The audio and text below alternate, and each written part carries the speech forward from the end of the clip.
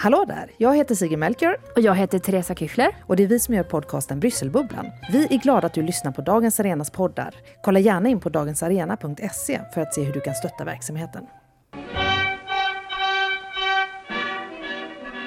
Då kan vi snart anse oss färdiga med det sociala reformarbetet här i landet. Färdiga? Visst har vi hunnit bli en hel del under de senaste åren. Men det återstår mycket att göra. Det finns allt för många här i landet som ännu saknar trygghet och trivsel.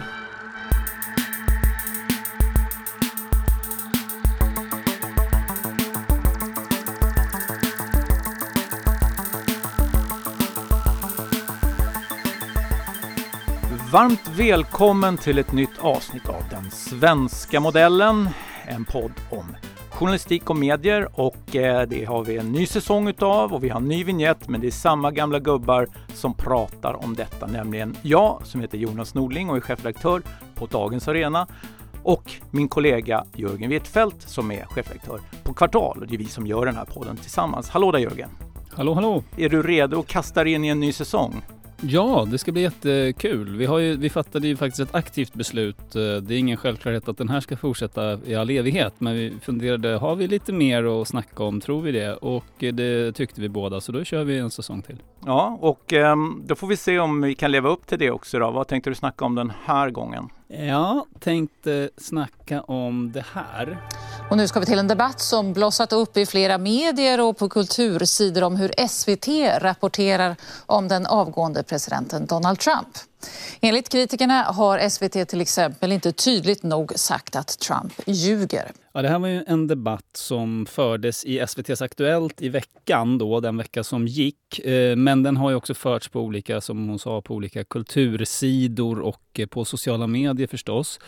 Jag har själv varit på den där debatten med en krönika som hette någonting i stil med när journalistisk aktivism är befogad, eller när aktivismen är befogad.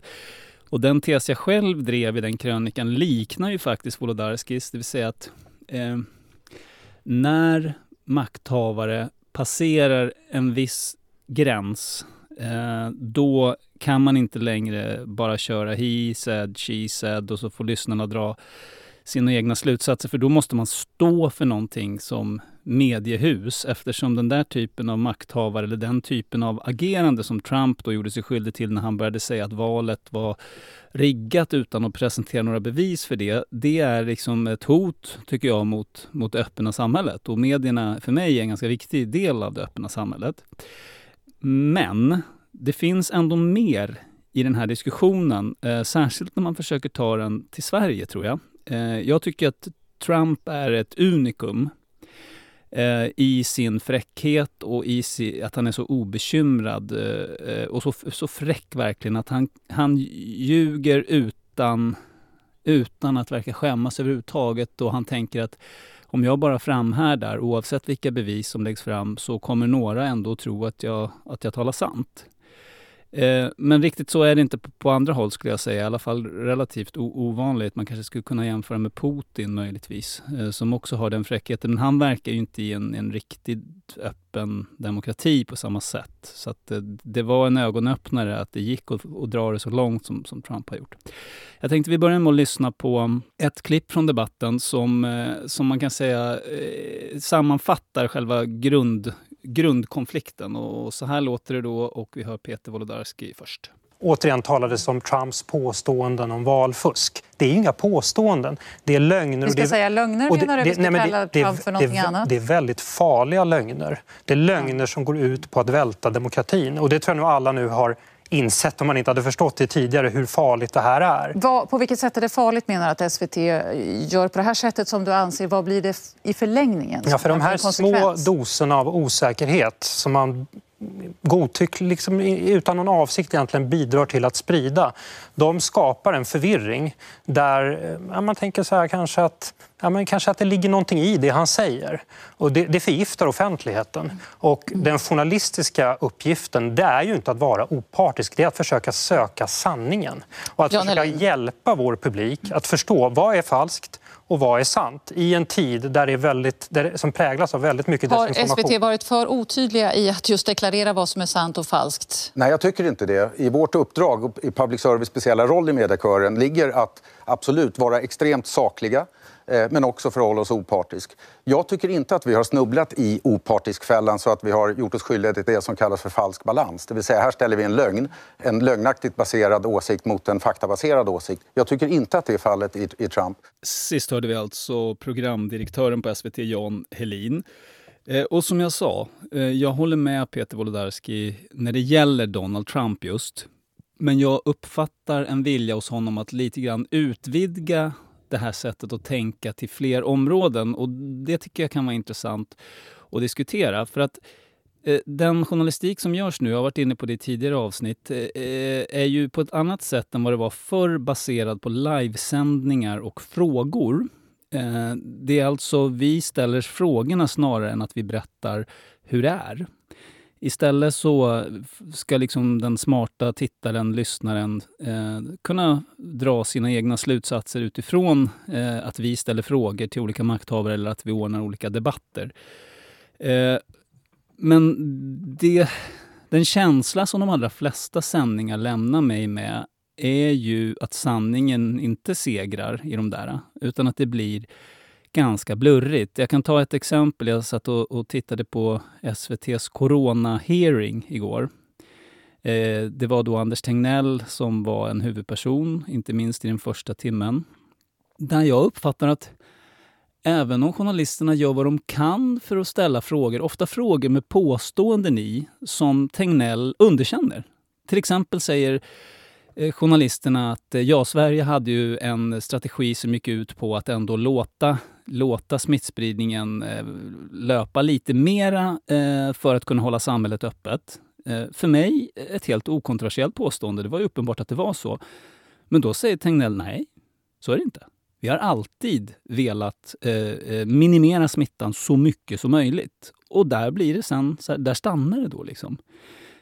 Så vad ska jag tro? Så att vad jag försöker säga är att Trump är ett sånt flagrant exempel, men det finns många andra exempel nästan dagligen där det Peter Wolodarski efterlyser, det blir inte så. Sanningen segrar inte. Det är inte så att SVT berättar sen hur det är egentligen eller att de står för någonting. Och det kanske är helt omöjligt så som vi har lagt upp journalistiken när så mycket av journalistiken idag just handlar om liveintervjuer, det ska ske här och nu, det ska produceras väldigt mycket snarare än att man producerar mer sällan men arbetar längre med att förbereda det man sänder. Det är ju en allmän trend som också kan vara lite farlig om nu sanningssökandet är det som är vårt viktigaste uppdrag, som Wolodarski säger. Så att vad jag menar är att i det lilla så sker precis det som han kritiserar SVT för kring Trump hela tiden. Att halvlögner, vridningar av sanningen får passera utan att lyssnaren, tittaren hålls i handen. Då kan man argumentera att när det är själva demokratin som står på spel, vilket jag helt håller med honom om att den gör i fallet Donald Trump och det påstått riggade valet och hans vägran att acceptera valresultatet. Där är det extra viktigt och jag skrev den där krönikan själv som jag fick mycket kritik för av en anledning och jag upplevde också att SVT och SR hade lite svårt att förhålla sig till de här uppgifterna från Trump. Det är klart att man inte varje gång ska säga och så här lät Donald Trumps uppenbara lögn. Men på något sätt så fick man ändå känslan ibland att så här säger en och så här säger en annan. Och då blir ju liksom slutsatsen kanske för många lyssnare att sanningen ligger någonstans däremellan. Och vi ska lyssna på ett ytterligare klipp från debatten som just handlar om det. Jag håller med om att det förs en till stora delar aningslös debatt. Om det finns en smitta så att säga av trumpismen i den svenska debatten så är den här aningslösa mediedebatten. Där är vi helt eniga. Men mig gör det lite lugn därför att vi beskylls från höger för att vara ängsliga för att vi inte talar klarspråk om invandring till exempel. Vi beskylls från vänster för att vara ängsliga för att vi anpassar oss efter en aggressiv kritik från höger. Någonstans där tänker jag att vi har säkert saker att fundera på. Fast nu går du i den här fällan att du beskriver två olika ståndpunkter och så säger du sanningen och så försöker du ju få av att sanningen ligger någonstans mitt emellan. Nej, det är inte den journalistiska slutsatsen. Den journalistiska slutsatsen är att gå igenom de påståenden som görs och guida de som tittar och läser. Jag menar inte att sanningen ligger i mitten av den här kritiken. Jag säger bara att vår journalistik väcker den här diskussionen från båda håll. Man konstruerar argumenten om ängslighet på samma sätt. Det Peter Wolodarski lite grann bortser ifrån, eller det som blir ganska tydligt här, att det medium som han är chefredaktör för är en tidning trots allt, som kan välja själv när man publicerar. Jag vet att de har poddar och lite sånt, men det är inte huvuddelen av vad de publicerar. Medan Jan Helin förestår ett medium där en ganska stor del av i alla fall nyhetsverksamheten är live och direkt.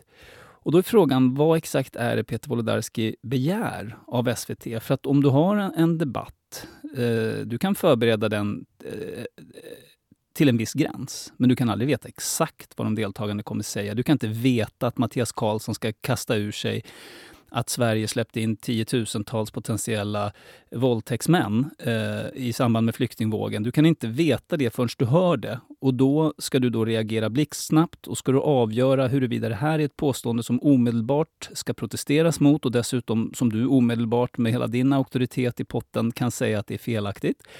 Eller om du bara ska passa frågan vidare till den andra debattören i studion. Så att det Peter Wolodarski kräver av SVT är inte så lite. Och frågan är, vad skulle liksom konsekvensen bli av det där? Jag tycker att ribban ska ligga väldigt högt för när journalisten ska gå in och döma av i en till exempel direktsänd debatt. Vi har ju exemplet från partiledardebatten då inför valet där Jimmie Åkesson sa så här. Varför är det så svårt för de här människorna att få jobb? Jo, det är för att de inte är svenskar. För att de passar inte in i Sverige. Och det är klart att då är det svårt att få jobb. Det är klart att då är det svårt att få jobb. Då måste man ju få förutsättningar att bli just svensk. Man måste få förutsättningar att passa in i Sverige. Men de här har i alla dessa år bemött nytillkomna på deras villkor, på deras språk, utifrån deras sedvänjor, utifrån deras kultur. Och där programledaren inte direkt gick in, men där man däremot gick in i efterhand, efter att debatten var avslutad och meddelade följande.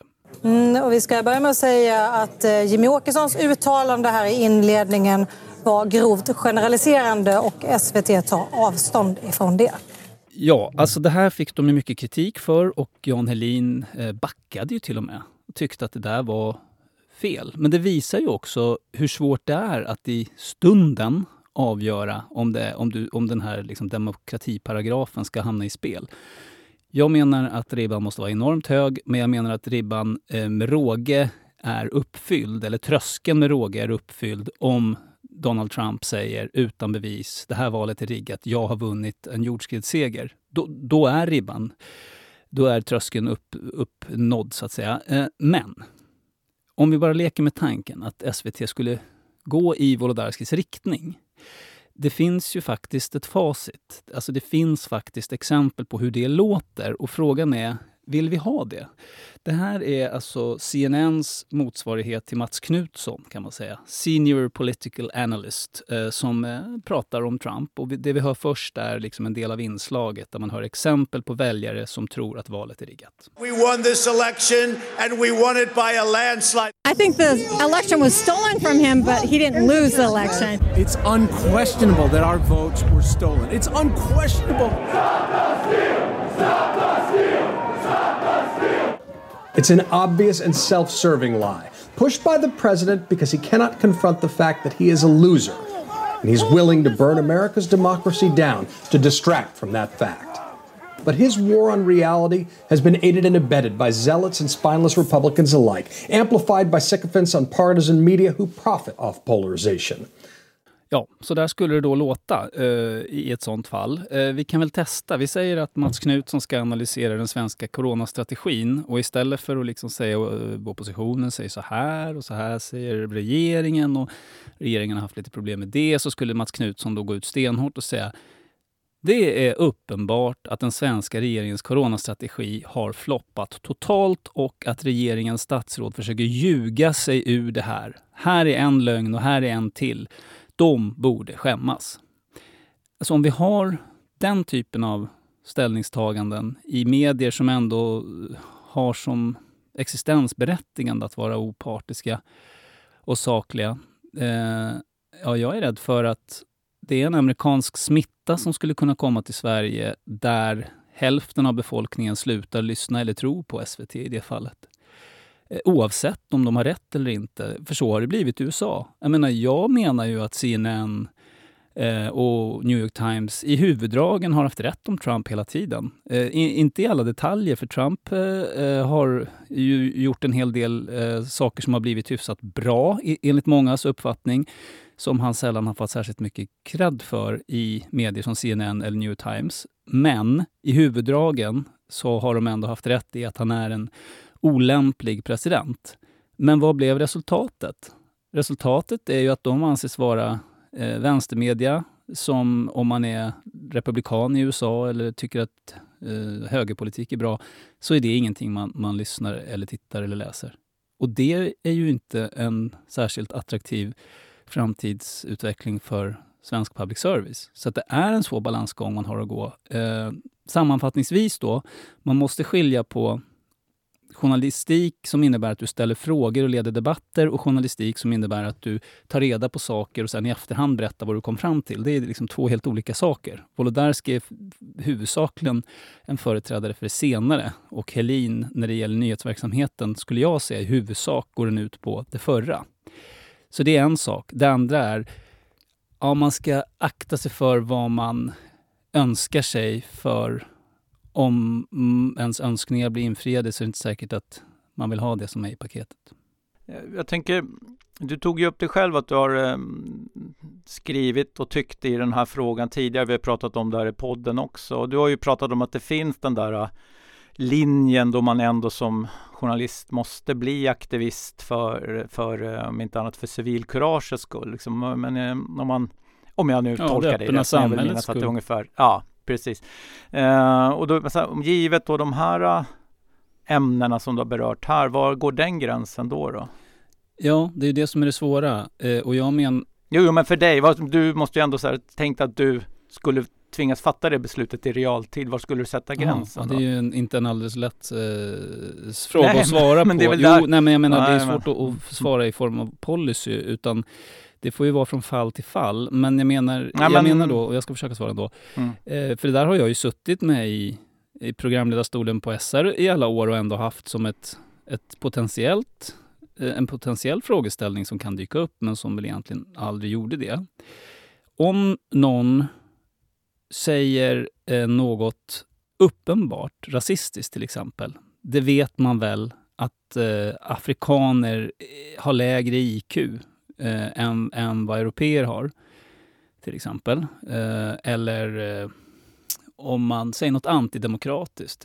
Jag tycker vi ska ha det får vara slut med det här jävla snackandet. Nu är det dags att handla och jag tycker vi ska ha en diktator istället. Då är man liksom skyldig som public service-medarbetare och säga ifrån, men jag tycker att det gäller även mig i den här rollen om någon skulle säga det i en podd, faktiskt. Mm.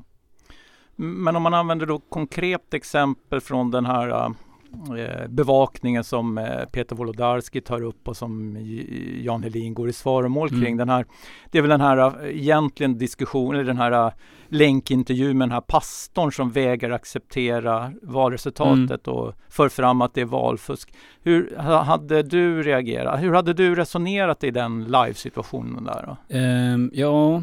Jag tycker inte hon gjorde något större fel i live-situationen. Man kan diskutera om man skulle rama in det lite annorlunda. Det vill säga att nu ska vi lyssna på pastor X som tror att valet är riggat. Som ni vet så har det inte presenterats en tillstymmelse till bevis för att valet är riggat, men vi tror att det kan vara intressant för er tittare att höra det här för att förstå vad konflikten i USA handlar om och varför den är så upphettad. Typ så. Men då måste man nästan utgå från att här kommer svaren landa.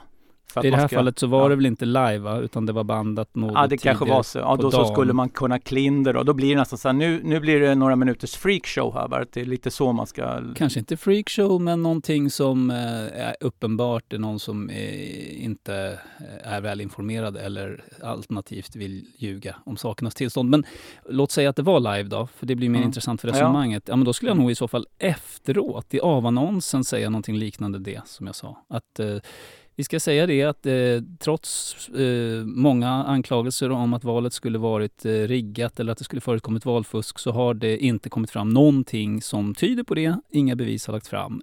Men vi tror att det ändå kan vara intressant att lyssna på den här personen. Typ. Ja, och då kommer det ju framstå som, jag menar, den som vill att SVT ska framstå som, eller public service det kunde lika gärna varit Sveriges Radio naturligtvis, ska framstå som ängsliga, kan ju få, då blir det bevis för deras tes då, att jag menar, ni släpper fram vad som helst och sen så har ni en brasklapp på det här sättet då. Fast jag har ingenting emot, alltså jag tyckte det var intressant att höra den där pastorn, för hon var nog ganska representativ för en hyfsat stor grupp.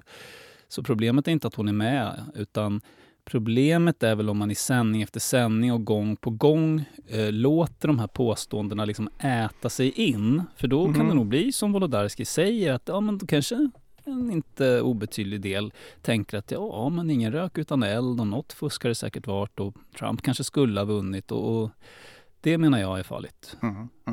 Just eftersom det handlar om demokratins liksom fundamenta som vi i Sverige tror jag tar väldigt mycket för givet.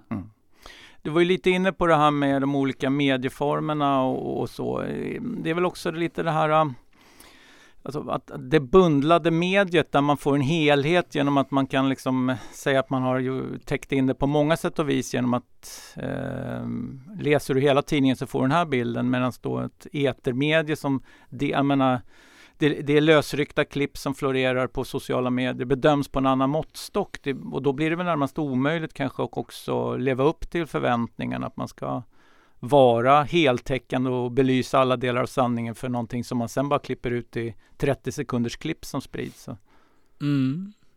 Jag tycker att det är en intressant sidodiskussion också att när det inte handlar om demokratins grundvalar utan just det här vardagsnötandet. Hur många halvsanningar och halvlögner som slinker igenom och som gör att det blir lite blurrigt hela tiden. Det här är min personliga uppfattning. Alltså att den här stora tyngdpunkten på live och direkt och så gör att det blir lite otydligt. Man måste vara väldigt påläst och insatt för att kunna koda av det här snacket som politiker och generaldirektörer kör i intervjuer. Alltså de svarar ju inte på frågor som man gör i vanliga samtal, utan de kommer med en harang liksom, som du måste kunna koda av. Och om inte ens jag alltid kan det, som ändå har jobbat med det här i så många år.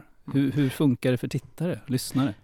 Det första jag tänkte på när Jan Helin drog den här, när det klagas från båda håll som man hamnat rätt ungefär, den han lyfter upp där, som Peter Wolodarski hävdar att han går i fällan.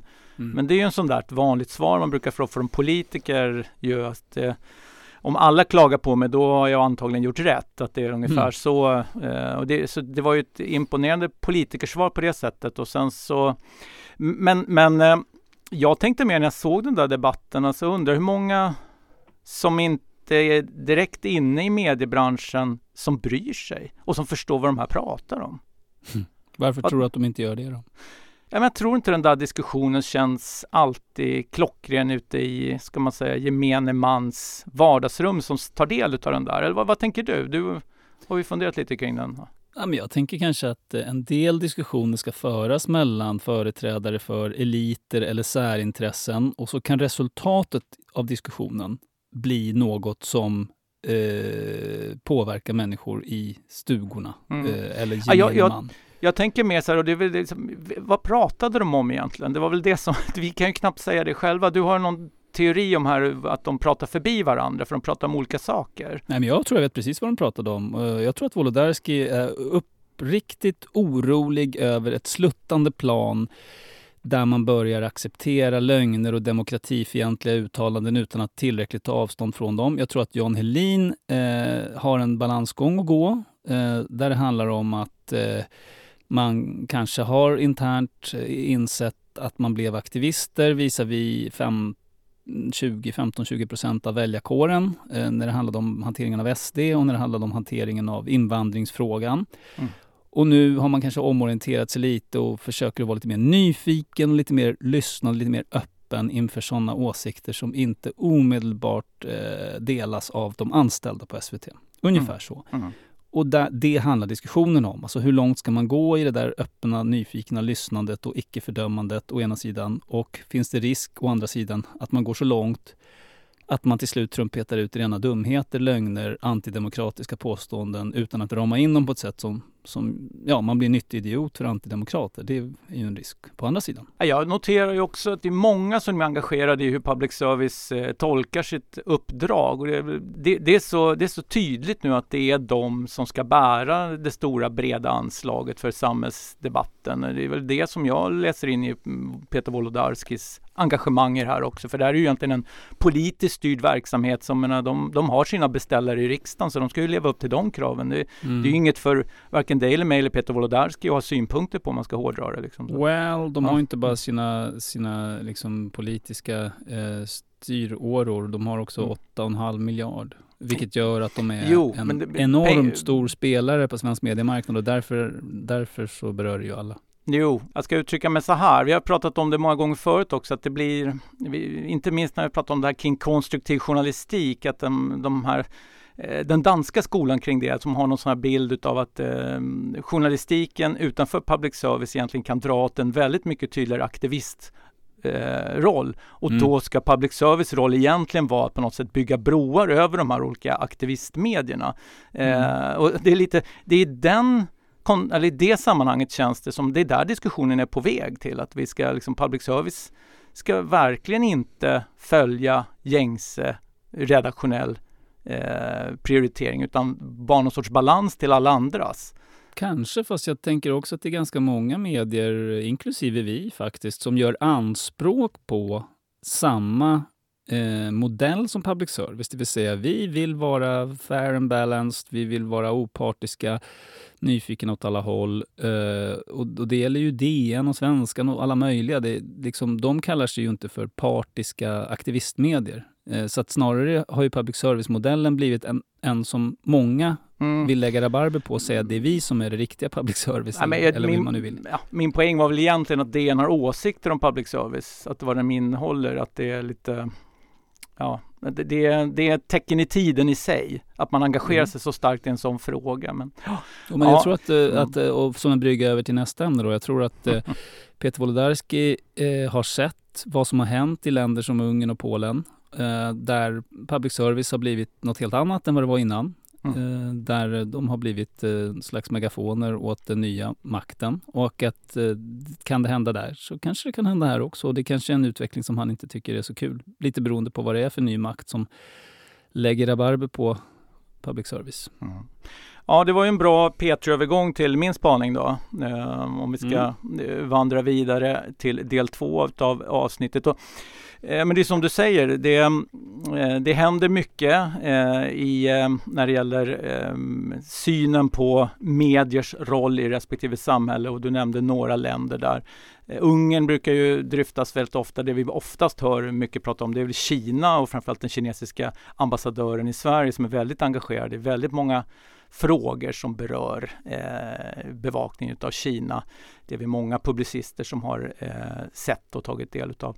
Men det hände ju en liten lustig situation för mig som utgivare här förra veckan när jag fick ett brev från den polska ambassaden som ska väl i ärlighetens namn säga, de var nog en av få som kanske läste den debattartikeln som kom, om man ska vara lite krass. Det var inget fel på debattartikeln i sig, men den var skriven av en lokal miljöpartist som handlade lite om demokratiarbete i stort, och sen så fanns det en liten passus om hur det såg ut i andra länder som lite varnande exempel. Och det där gick den polska ambassaden igång på och skrev ett brev till mig och ville informera om att den här skribentens definition av den polska regeringen som nationalistisk inte var korrekt, utan att den var konservativ, men inte mer än så.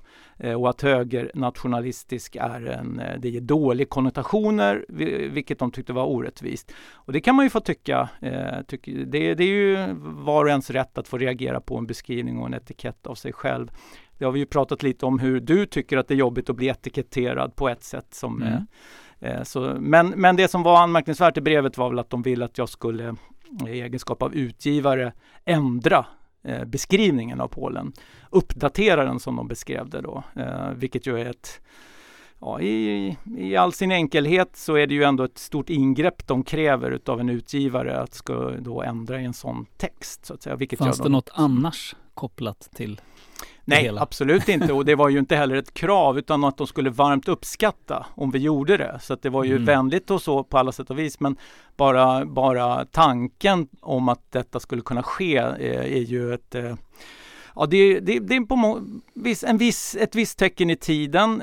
Jag har ju tidigare varit ordförande i Journalistförbundet i många år. Då fick jag ska inte säga mängder, men lite då och då fick jag påstötningar från olika ambassader. Jag ska inte nämna något land här, men en del har ju bilden av att jag hade makt över alla journalister i hela Sverige och ville att jag skulle då informera om olika saker eller ta någon i örat och sånt. Och det kan man ju... Hade du inte det?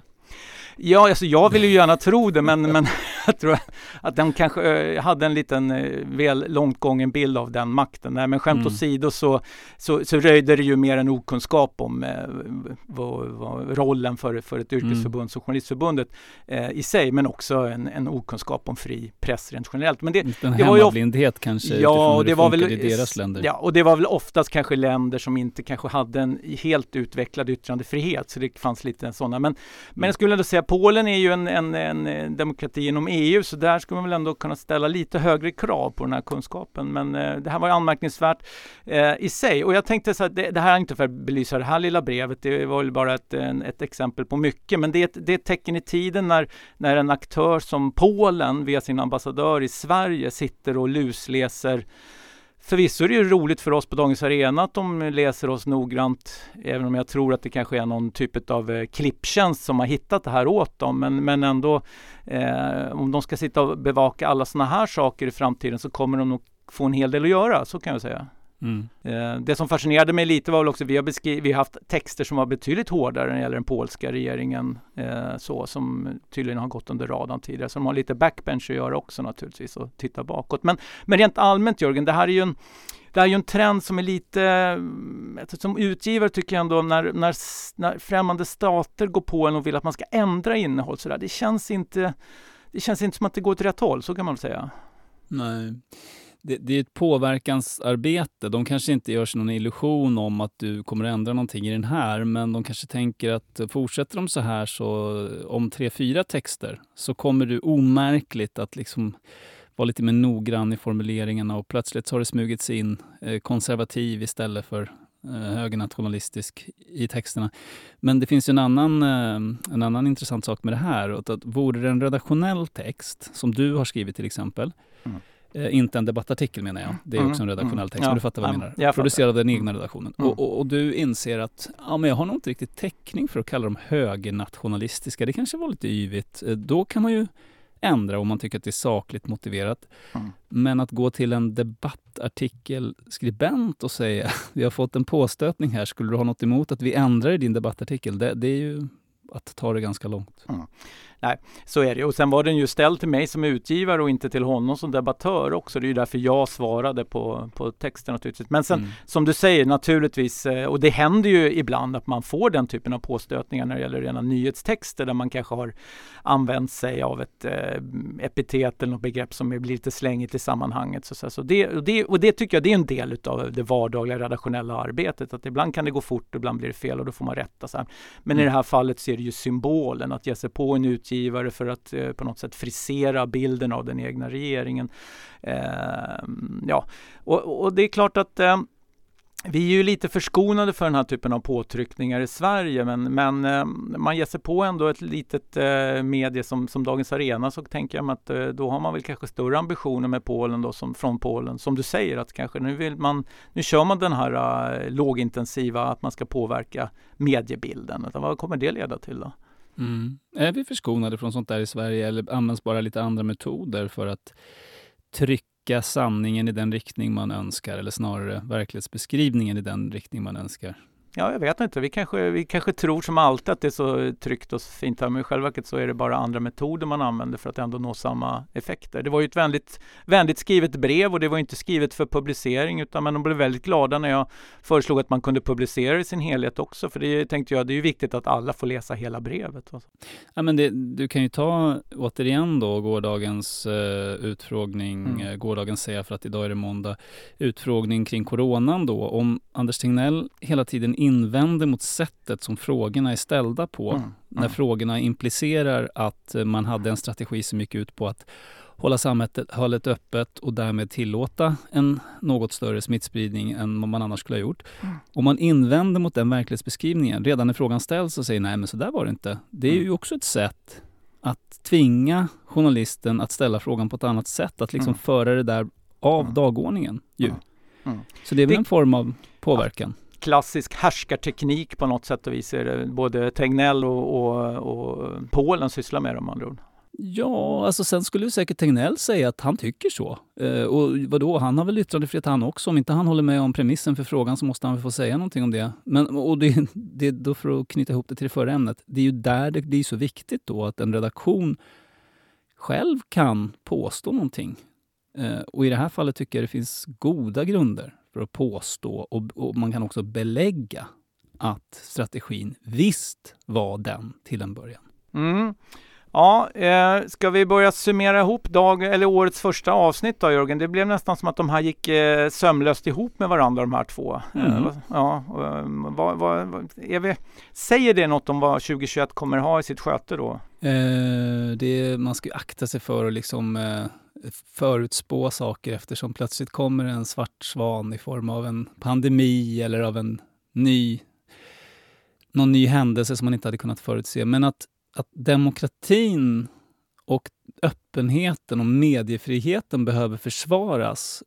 Att man inte kan sitta med händerna i fickan bara. Det tror jag, det är inte bara i år utan det är en tendens som jag tror kommer förstärkas över tid. Vi har tagit det för givet så länge och det är mycket som händer som kan äventyra den friheten tror jag. Och jag tänker att vi kan väl också då, givet att vi gillar interaktion med våra lyssnare, den som tycker att vi ska dryfta några aktuella mediespörsmål eller problem som finns närvarande i den svenska ankdammen, så går det väl bra att mejla till dig eller mig. Verkligen. Och föreslå. Ja, och då är ju adresserna jorgen.huitfeldt@kvartal.se för min del. Och mig når man alltid på jonas.nordling@arenagruppen.se. Så att det är bara att höra av er. Nu kör vi den här säsongen och hoppas på en bra vår framför oss här på alla fronter. Jörgen, ska vi stanna där? Ja, vi säger hej!